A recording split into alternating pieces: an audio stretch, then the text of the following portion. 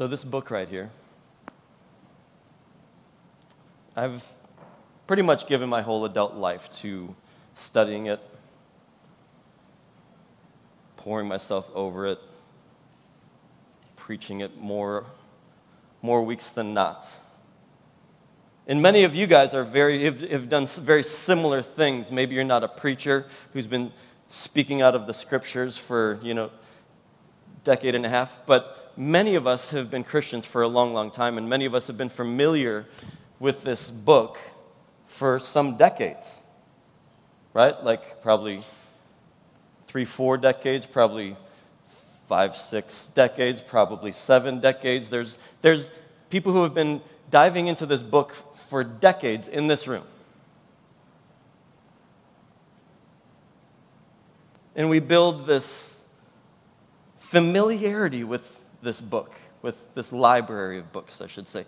We build this kind of friendship with the Bible, right? We're beyond acquaintances with the Bible. It's like a member of our family. It's something that we've struggled with and that we feel very, very secure about our understanding of this book, many of us. Some of you are here today and you're like, I don't know anything about the Bible. I'm glad you're here. But for others of us, we're very, very familiar with this book, and I want to tell you, I know in my world, that sense of comfort and knowledge and familiarity even, it can be a very dangerous thing. It can actually keep us from understanding this book. That's one of the ironic things about engaging with the Scriptures. The more you think you know the Scriptures sometimes, the more you're fooling yourself. See, we often approach this book and the books in this library like they were written, dropped out of heaven just for us in our time-space moment, right? I never heard a sermon growing up talking about the original context, or that this is a 2,000-year-old book written in a language that doesn't even exist anymore today. That would have brought up some complexity and some questions. But that's what we're doing when we engage with the Bible. And see, that familiarity can keep us from digging in deeper, right? So what we're going to do this morning is what I try to do most weeks, but really it's much, much needed this morning. Because if I were to tell you that we're going to be thinking about for the next, I'll try to keep myself to about 35 minutes. If I were to tell you that we're going to spend the next 35 minutes talking about the Jesus encounter with the woman at the well, the Samaritan woman at the well, most of you would be like, great. I know that story. Jesus reveals himself to this Samaritan woman as the Messiah. He tells her about all he just knows her background and the skeletons in her closet. He brings them up. He reveals himself as Messiah. She evangelizes her whole town. Praise the Lord. High five.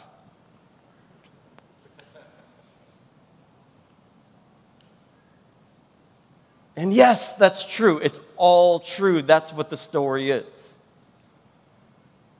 But man, friends, there's so much more to this story. So much, in fact, that I think we're going to spend 3 weeks on this story. The Samaritan woman at the well. This week, today, we're going to be digging into that context that I was talking about. The Bible, this story happened in a completely different culture. It happened, like I said, 2,000 years ago in a different area of the globe where they had very different cultural customs. They had their religious world. We think we understand the ancient Jewish world. We don't. We think we understand the nuances to stories like this. We don't. But so today we're going to spend our time today digging into the cultural and religious undercurrent of this story, the foundations of this story. And we're going to think about, this morning, we're going to think about how Jesus broke some major, major rules in this story. This is an offensive, if we could turn us into first century Palestinian people. And by Palestine, I mean just that's the region. If we could turn ourselves into the early church, this story was downright offensive and scandalous in its day.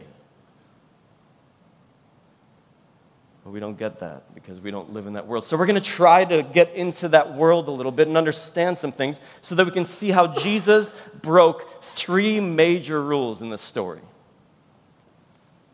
And we're going to think about maybe what that has to teach us. And then we're going to see a parallel that it seems like the author, John, is trying to show us at the end of this time. Then next week, or 2 weeks I should say, actually, we're going to be unpacking some of the rich theology that Jesus and this Samaritan woman, who remains unnamed, we don't get to know her name, which is not uncommon for ancient Near Eastern religious.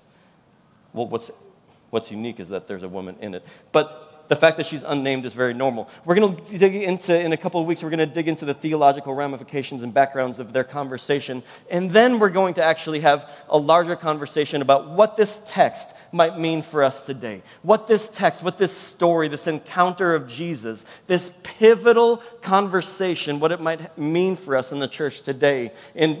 In particular, what it might mean for women in leadership in the church, and what it might mean for men and women to partner together in ministry, in church, in the church world together.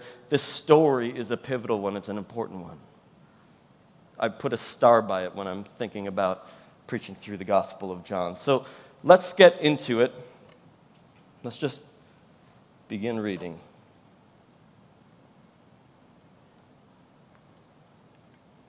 If you like reading out of a Bible, there's probably one in front of you in the seat. If not, there's one on the screen, or you have your devices. There's all sorts of possibilities. This is John 4, verse 1. Now Jesus learned that the Pharisees had heard that he was gaining and baptizing more disciples than John. So I kind of skipped over the last half of the John 3, where it's going back into the narrative of John the Baptist, partially because Shelley did a really good job of preaching through John the Baptizer in John 1. Also because I just chose to skip over it. There's nothing wrong with it. There's nothing that I'm trying to avoid. It's just I wanted to spend 3 weeks on this one and don't need to on the second half of John 3. Study it yourself. We can talk about it if you want. John 4, starting in verse 1. Now Jesus learned that the Pharisees had heard that he was gaining and baptizing more disciples than John, although in fact it was not Jesus who baptized, but his disciples. So this is interesting. There's this kind of like this competition seemingly happening between John the Baptist and Jesus. And John the Baptist removes himself from the conversation and says, he must increase, I must decrease. And it's interesting also that the author of the Gospel of John makes a point to say that Jesus didn't do the baptizing, it was his disciples. We don't have time to get into that. So he left Judea and went back once more to Galilee. Judea to Galilee. Simple journey. Now he had to go through Samaria. Now most scholars would say he didn't have to. There's nothing in this text that says that there was this urgency that he had to get from Judea to Galilee because Lazarus was dying, or somebody else was dying, or he had to do something. There's nothing in the text that would say he had to do it, except for he had to go through Samaria. So he came to a town in Samaria called Sychar, near the plot of ground Jacob had given his son Joseph. Jacob's well was there, and Jesus was tired as he was from the journey, sat down by the well. It was about noon. A Samaritan woman came to draw water, and Jesus said to her, will you give me a drink? Jesus engaged with her. So much beneath the surface of just that one sentence. When a Samaritan woman came to draw water, Jesus said to her, will you give me a drink? His disciples had gone into town to buy food. The Samaritan woman said to him, you are a Jew, and I am a Samaritan woman. How can you ask me for a drink? For Jews do not associate with Samaritans. Jesus answered her, if you knew the gift of God and who it is that asks you for a drink, you would ask him, and he would have given you living water. Now that's interesting. Sir, the woman said, you have nothing to draw with, and the well is deep. Where can you get this living water? What are you talking about? Are you seeing the parallels between the conversation with Nicodemus and the conversation with the Samaritan woman already? Jesus is speaking in these metaphors. The woman's not quite yet tracking with him. You have nothing to draw water with, and the well is deep. Where can you get this living water? Are you greater than our father Jacob, who gave us this well and drank from it himself, as did also his sons and his livestock?" And Jesus answered, "Everyone who drinks this water will be thirsty again, but whoever drinks the water that I give them will never thirst. Indeed, the water I give them will become in them a spring of water welling up to eternal life." Now, before we get all spiritual and talk about the living water that Jesus has to give, this right here, Jesus just simply saying, "Will you give me a drink?" That's an interesting thing. It's likely John telling us Jesus was really a human. See, in the days when the Gospel of John was written in the late 1st century, there was great debate about who is Jesus. What's the nature of Jesus? He was a person that we saw walking around, and we hung out with him, and we touched him, and we saw him do human things. But then we also saw him come back to life and then ascend into heaven and disappear. Who in the world was it? And so the debate was, is Jesus just a person, a prophet, really good person from God? Was Jesus a spiritual aberration? If he was God, he couldn't have been human. God couldn't profane God's self by being a human being. And John's very clear from the first verses of his gospel, Jesus was God, right? The Word became flesh and made his dwelling among us. The Word was with God and the Word was God, right? So John's already established Jesus was God. And now he's saying, and he also was this dude who on a hot day got really thirsty and needed a drink of water. Jesus was a human being.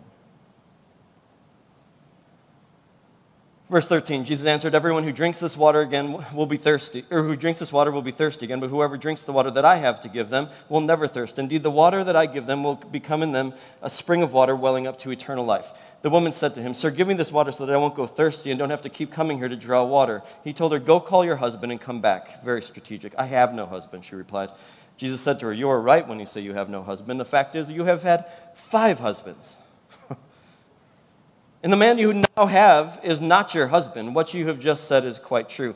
"Sir," the woman said, "I can see that you are a prophet. Our ancestors worshipped on this mountain, but you Jews claim that the place where we must worship is in Jerusalem." This is so much religious and cultural background going on in this conversation. "Woman," Jesus replied, "believe me, a time is coming when you will worship the Father neither on this mountain nor in Jerusalem."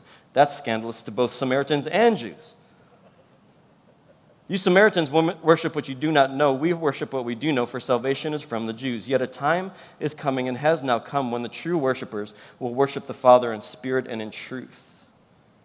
For those are the kind of worshipers the Father seeks. God is spirit, and his worshipers must worship in the spirit and in truth." We'll think about that more next time. The woman said, "I know that the Messiah, or Christ, is coming. When he comes, he will explain everything to us." And Jesus declared, "I, the one who am speaking to you, I am he." Just then his disciples returned and were surprised to find him talking with a woman. But no one asked, what do you want, or why are you talking with her? Let's just pause there.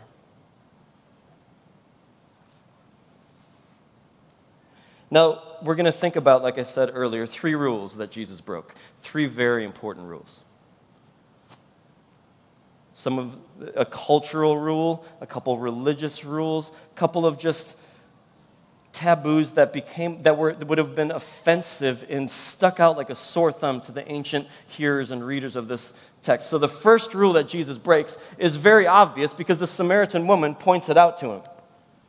Jesus says, "Will you give me water? Will you give me a drink? I'm thirsty." And the Samaritan woman said to him, "You are a Jew and I am a Samaritan woman. How can you ask me for a drink? For Jews do not associate with Samaritans." Now, most of us know this, but it's worth digging in a little bit to think a little bit more about how much Jews and Samaritans hated one another, because they hated one another. We know how unique this story is because of historians and ancient Jewish historians, like a man named Josephus, who's told us Jewish people would regularly add days to their journey. If they were going from Judea to Galilee, you would choose a normal Jewish person, especially religious people with a religious leader in their group, like Jesus and his disciples. They would normally choose to add days to their journey. And by journey, I don't mean putting around in your car. I mean, they're walking the miles. And they would choose to add days and miles to their journey just so they didn't have to defile themselves by stepping into Samaria.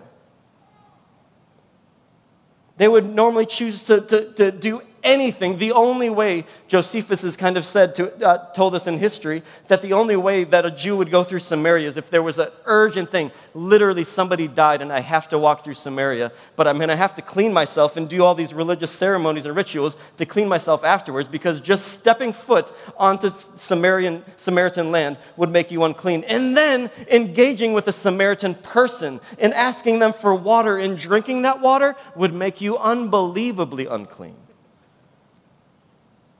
And we say words like unclean, and they just kind of, we're used to these words.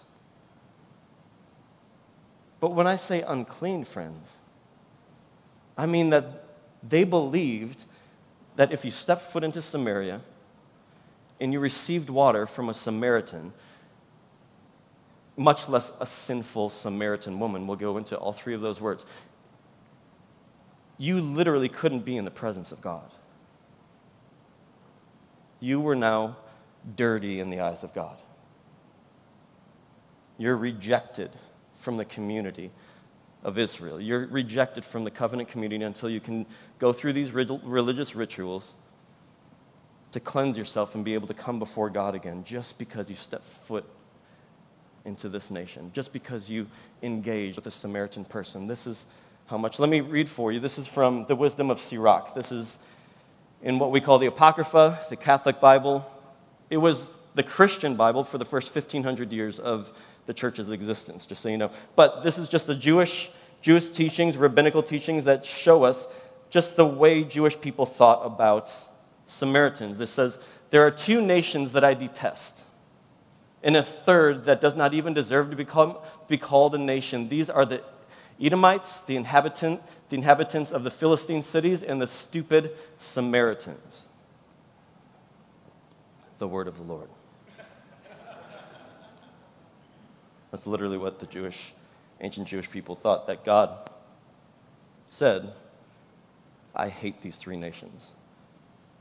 In the last one, I shouldn't even mention it in this holy scriptures. The stupid Samaritans. You talk about a special kind of hatred, friends. This is what they believed was God-endorsed and inspired hatred. That's some deep stuff right there. They literally thought that God looked at Samaritans and said, you stupid Samaritans, I don't even want to mention that name. In these times, ancient Jewish people there was a famous massacre that happened right before Jesus was alive, and the Jewish people blamed the Samaritans on it. It was a regular thing that they would do. If there was anything terrible happen to the people of Israel, a lot of times they would blame a Samaritan or the Samaritans. Now that sounds crazy, but we do that all the time. Matter of fact, just a little example, 2009. I know some of you are like 7. It's a joke about how old I am. Don't worry. In 2009, there was a group of Lutherans, ELCA Lutherans, who were meeting in St. Paul, Minnesota, I believe, in an ELCA church, and talking about whether or not to ordain LGBTQ leaders. Now, yes, I know the weight of what I just said is like, oh, what is Randy going to say? So they decided to ordain gay or lesbian clergy.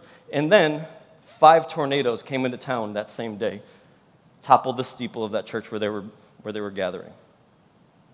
Did all sorts of other things in the Twin Cities. It was 5 tornadoes. It wasn't just this church steeple, but it was serious.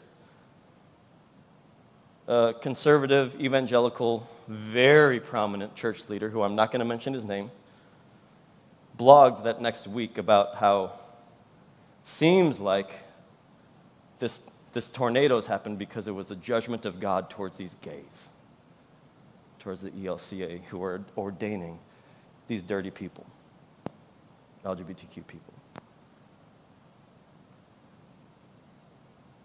That's what this sounds like, friends.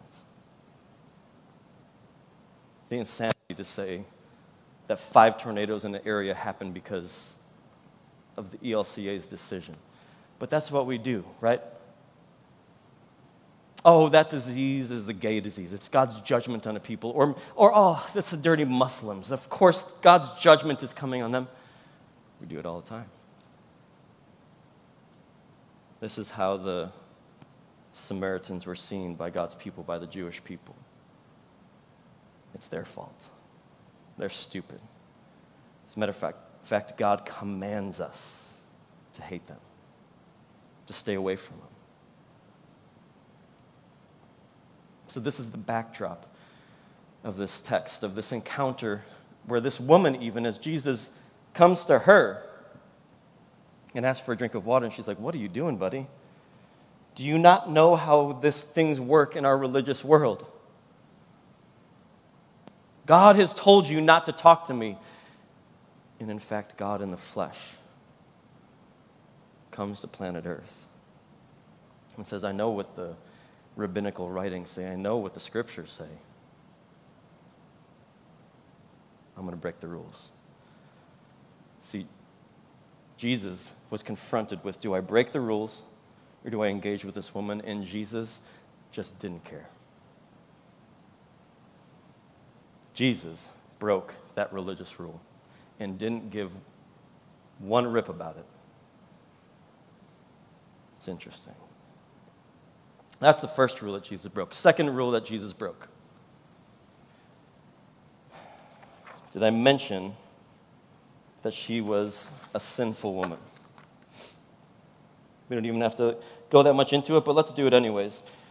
This is verse 15. The woman said to him, "Sir, give me this water so that I don't have to get thirsty and have to keep coming here to draw water." And he told her, "Go and call your husband and come back." And she said, "I have no husband." She replied. Jesus said to her, "You are right when you say you have no husband. The fact is that you have had 5 husbands, and the man you are now have is not your husband. What you have said is quite true." Now,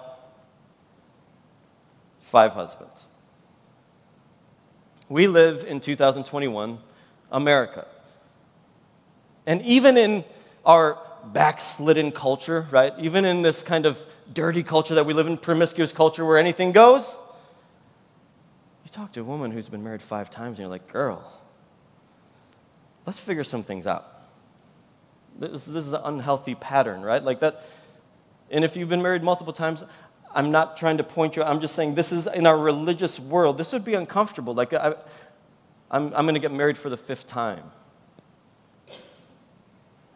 And then she's living with a guy who isn't her husband, and Jesus points it out. Now again, we live in 2021 Christian world. What? 22. Sorry. She's the...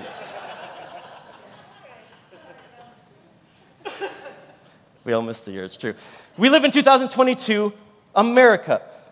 And cohabitating isn't the big deal it once was, but we still are religious people. There's a big church, way bigger than ours, just down the road, who will not officiate weddings for people who are cohabitating.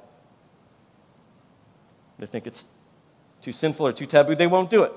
I know because we've gotten those couples who have said, "Hey, that church won't marry us, will you?" This is 2021, friends. God.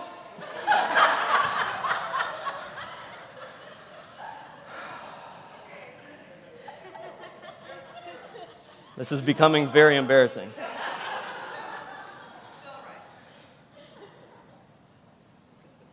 Are you going to believe anything I have to say?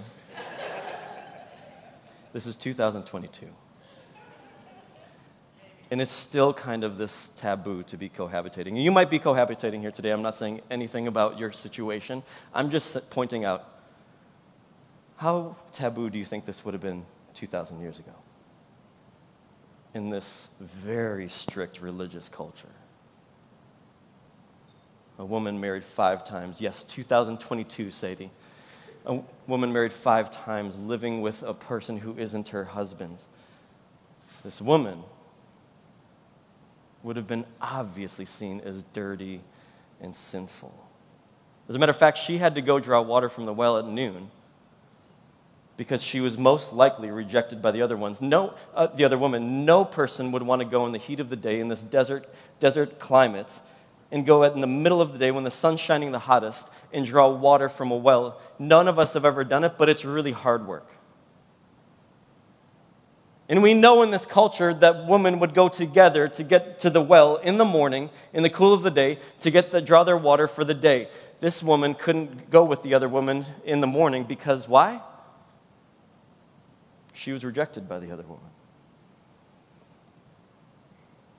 She's married 5 times and living with somebody who wasn't her husband.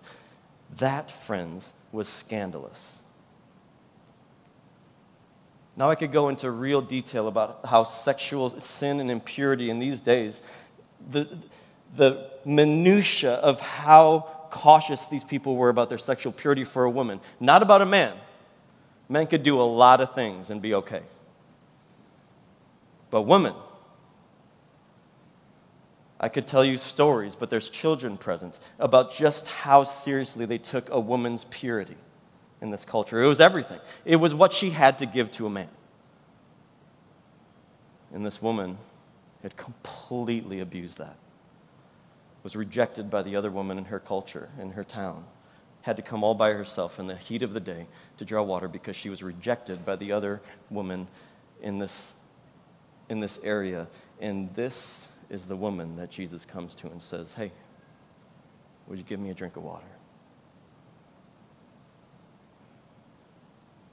This is the person that Jesus engages with. A Samaritan. He never should have been there, nor should he ever have engaged with her, but especially this sinful Samaritan who was dirty and unclean and rejected. And Jesus goes to her because why? Jesus doesn't care. Jesus doesn't operate by our religious rules. Jesus is breaking these religious rules. It's very interesting. Third religious rule that Jesus broke, let's get into that last one. The disciples tell us what the rule is. This is a cultural rule more than a religious rule. Just then in verse 27, just then his disciples returned and were surprised to find him talking to a woman. That's such a benign little statement, but it means so much. See, because men in this culture would never dream of talking to a woman in public. Never. Completely breaking the rules. I mean, let's go to, again, the wisdom of Sirach in the Apocrypha, in the Catholic Bible. Let's take a look at what Sirach, I think it's 9, has to say. Listen to the way that Sirach 9 is talking about women. Do not be jealous of your beloved wife, for you may thereby encourage her to cause you harm. Let no woman gain power over you. See, the scriptures are just written for men. Let no woman gain power over you and thereby trample underfoot your strength. This is not a joke. Do not approach a loose woman, lest you become entangled in her snares, breaking religious rules. Do not dally with a singer, lest you be trapped by her wiles. Do not harbor lustful thoughts against a virgin, or you may incur punishment on account of her. Do not give yourself to prostitutes, lest you suffer the loss of your inheritance. Do not let your gaze stray through the streets of a city or wander around its deserted areas. Turn away your eyes from a comely woman, and do not stare at the beauty of another's wife. Many have been destroyed as the result of a woman's beauty, which causes passion to flare up like fire. Never dine with a married woman or join her to drink some wine, lest you allow your heart to succumb to her, and in your passion plunge to your destruction. Do you see the way that this religious culture, these ancient Jewish people, were taught to engage with women or not? Stay away because it's going to be dangerous for you. Like, we could preach a whole sermon on the way this ancient religious culture saw woman and treated woman. I'm not going to go there right now. It's very obvious. But it would have been unheard of for a man to engage with a woman publicly. It just didn't happen. I mean, even still to this very day, we have right now happening, do you know what's happening in Iran? In Iran? A woman was killed by the morality police in Iran for not wearing a head covering. Just, 2 weeks ago? And now there's women protesting left and right, trying to overthrow things and create a new day for women in Iran because they're burning their hijabs and they're cutting their hair in public, doing scandalous things. This is in the year 2022.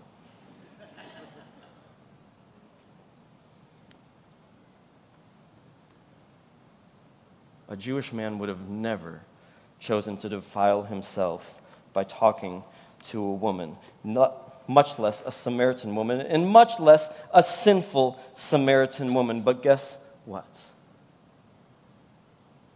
Jesus didn't care. Jesus didn't care what was written in the scriptures. Jesus didn't care what was written in the wisdom of Sirach. Jesus didn't care about what the religious customs and rules were. Jesus didn't care about the cultural customs and rules. Jesus didn't care about any of it. All he cared about was dignifying this marginalized and rejected woman and revealing himself as Messiah to her. Now, this should mean something for us, right? Like, this should impact the way we see our spirituality and our Christianity, I think. Here's just two things that I want to highlight about what this might mean for our Christianity. Here's the obvious question. Should be obvious. Who's your Samaritan? Who's your sinful Samaritan woman that you feel like you have righteous judgment and anger towards? Who is it for you that you think that God actually really doesn't like as well and likes that you don't like them as well? Who is it? I don't like saying certain things, but I'm almost certain every single one of us in this room has that person or people group that's unclean, that's dirty, that's disgusting, that represents everything that stands against the gospel of Christ, everything that stands against your values, your worldview, the way you see things. Who is it for you? Maybe a decade ago, we would have said Muslims. Maybe still some of us have issues. For many of us, it might be the LGBTQ community, trans people.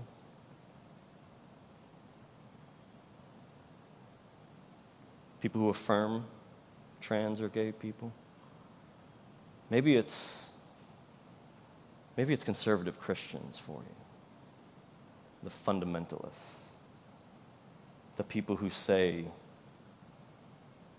that God caused 5 tornadoes to happen because a denomination chose to ordain gay people. Maybe those are the ones that get under your skin. That's mine. I'll just be fully transparent. Maybe it's left-wing, just foaming at the mouth liberals. Maybe it's January 6th denying Trump supporting Republicans. Maybe that's it for you. Who is it? Who is it for you? Once you've come to that realization, I've got a Samaritan in my life. I've got that sinful Samaritan woman. That exists in my life. Now I think we can get somewhere, now that we're admitting that, and I think that Jesus is asking us to repent of that. And I want to tell you, by repentance, I don't mean right now let's all fold our hands, bow our heads, and ask for forgiveness for hating this kind of people. By repenting of that judgment against things that might be really ugly, actually, genuinely. The people who are created in the image of God.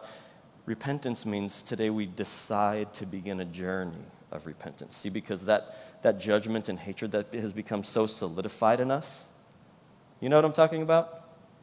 Am I the only one here? That judgment and hatred that's become so solidified in us didn't just happen in one moment. It took years for that to form.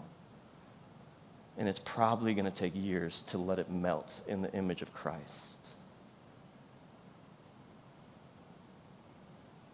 Jesus, this story was, I'm not using this word facetiously or sarcastically. This story was offensive to the religious people of Jesus' day.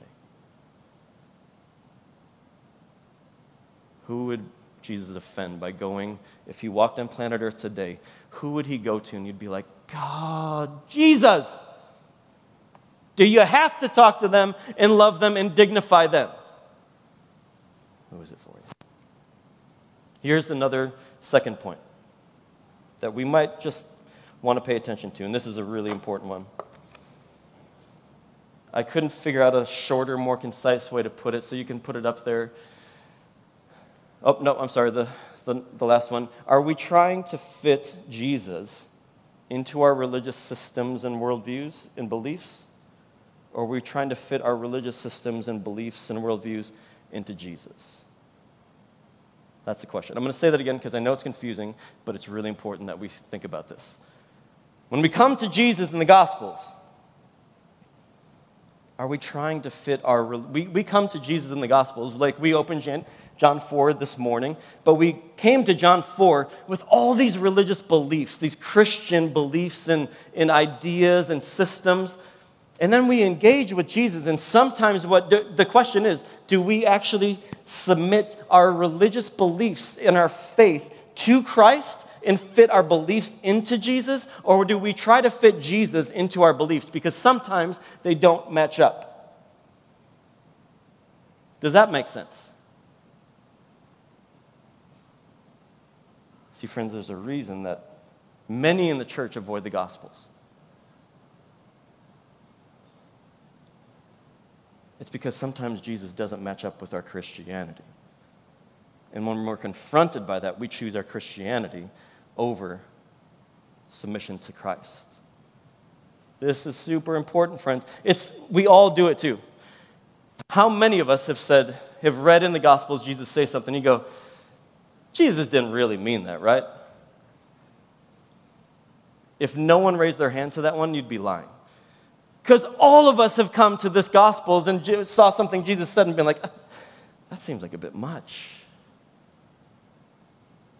This is the reason. We've been preaching through the Gospels in Matthew, Luke, and now John for more than a year, probably about 15 months. And there's been more than a couple times I've had to talk to someone after service when you guys have all left, or I've gotten emails by someone who's offended by what Jesus had to say, literally. Because it says here in Scriptures this, and then I say, well, but Jesus said this. It doesn't match with their Christianity. It doesn't match with their religious beliefs. And so that's the question we're faced with. When we encounter Jesus, friends, and Jesus doesn't match up with our religious systems and worldviews and beliefs, which one gets the upper hand?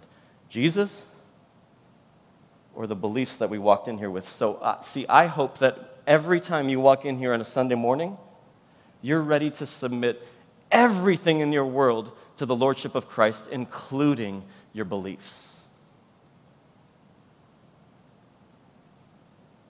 This could be scandalous, but it seems so simple. Are we Christ followers? See, Jesus, this is offensive in this culture because Jesus was literally breaking religious rules. Rules that they thought were inspired by God. Those stupid Samaritans. And Jesus comes and breaks those rules. 3 of them, major ones. And all of the people in Jesus, all of Jesus' contemporaries were forced to make a decision. Is this the Messiah? And am I going to fit all of my worldview and beliefs into following this person? Or am I going to try to fit this person, the Messiah, Jesus, into my worldview so that it matches up? We usually choose the latter.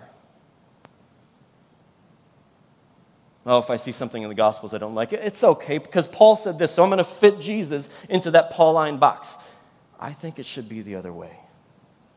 And I think when we say that or think that, we're not reading Paul right. See, because all of the scriptures are pointing to Jesus. All of the Old Testament is pointing to Jesus, forward to Jesus, and all of the New Testament is pointing back to Jesus. It's all about Jesus. And if Jesus doesn't fit with our worldview and our religion, we need to change our religion to fit more like Jesus, to look more like Jesus. It should be very simple. But we're just normal, average people who have been indoctrinated, enculturated, and we're willing to get offended by Jesus and change Jesus more than we're willing to be changed by Jesus. Lord, help us. Last thing that I want to point out, I promise it's the last thing. Oh, good, 11:05, not too bad. Now we talk about Nicodemus and the Samaritan woman. John is making a parallel here, just so you know. What's the chapter just before this? Simple math, John 3. In John 3, we just studied it a couple of weeks ago, who comes to Jesus? Nicodemus. Who is Nicodemus? A Pharisee. That means a prominent religious leader. An influential person like me, except way more important. And this religious leader comes to Jesus, seeks Jesus out. And when Jesus is teaching about the kingdom, it's like he's speaking a foreign language to this guy. He doesn't get it. He's puzzled, mystified. Then, in John 4, Jesus goes to a sinful Samaritan woman. All three of those words matter, remember? Jesus goes to her, and he begins to talk about the kingdom, and she eventually gets it. So much so that she evangelizes her whole town. We'll find it in the coming weeks. And friends, that is a remarkable thing. That is an upside-down kind of kingdom that John is painting the picture of. The religious leaders don't get it, but this awful, sinful, rejected woman by the religious leaders, she's the one who gets it. That's the kind of kingdom that I want to be part of. That's the kind of kingdom that we're going to baptize someone into today. That's the kind of kingdom that we're going to come to the table in just a minute and humble ourselves and say, Jesus, this is all about you. It's not about our religious customs. It's not about our belief systems. It's not about our doctrines. It's not about even the scriptures. It's about you. This is what you get to submit yourself to. This is the person that you get to submit yourself to, this Jesus who comes and breaks all the rules in the best ways possible and invites us into that journey. So I'm going to read from 1 Corinthians 13.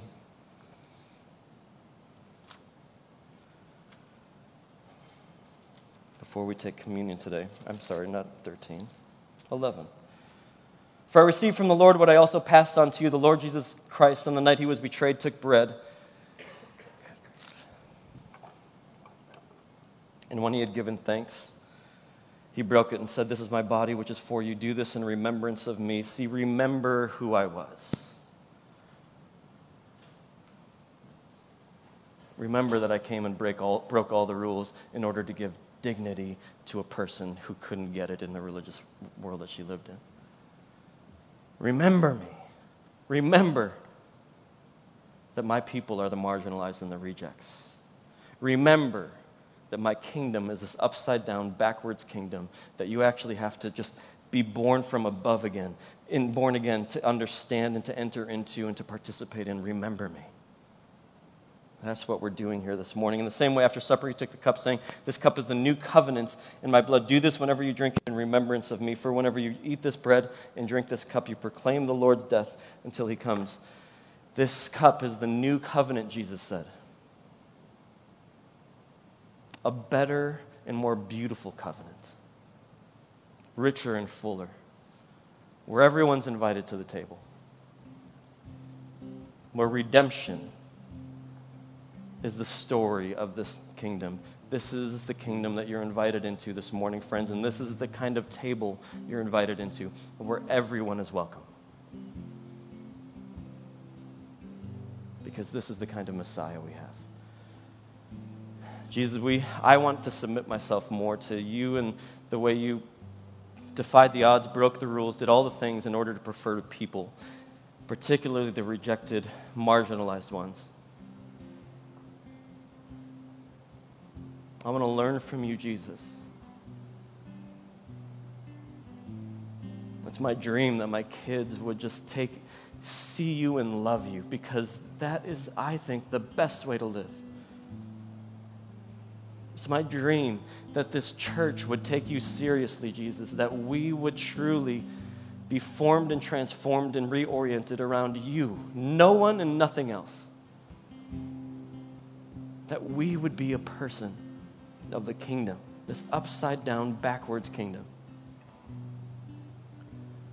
And so this morning, as we step forward to partake in the Eucharist together, we're stepping forward and saying, this is the kingdom that I want to be part of.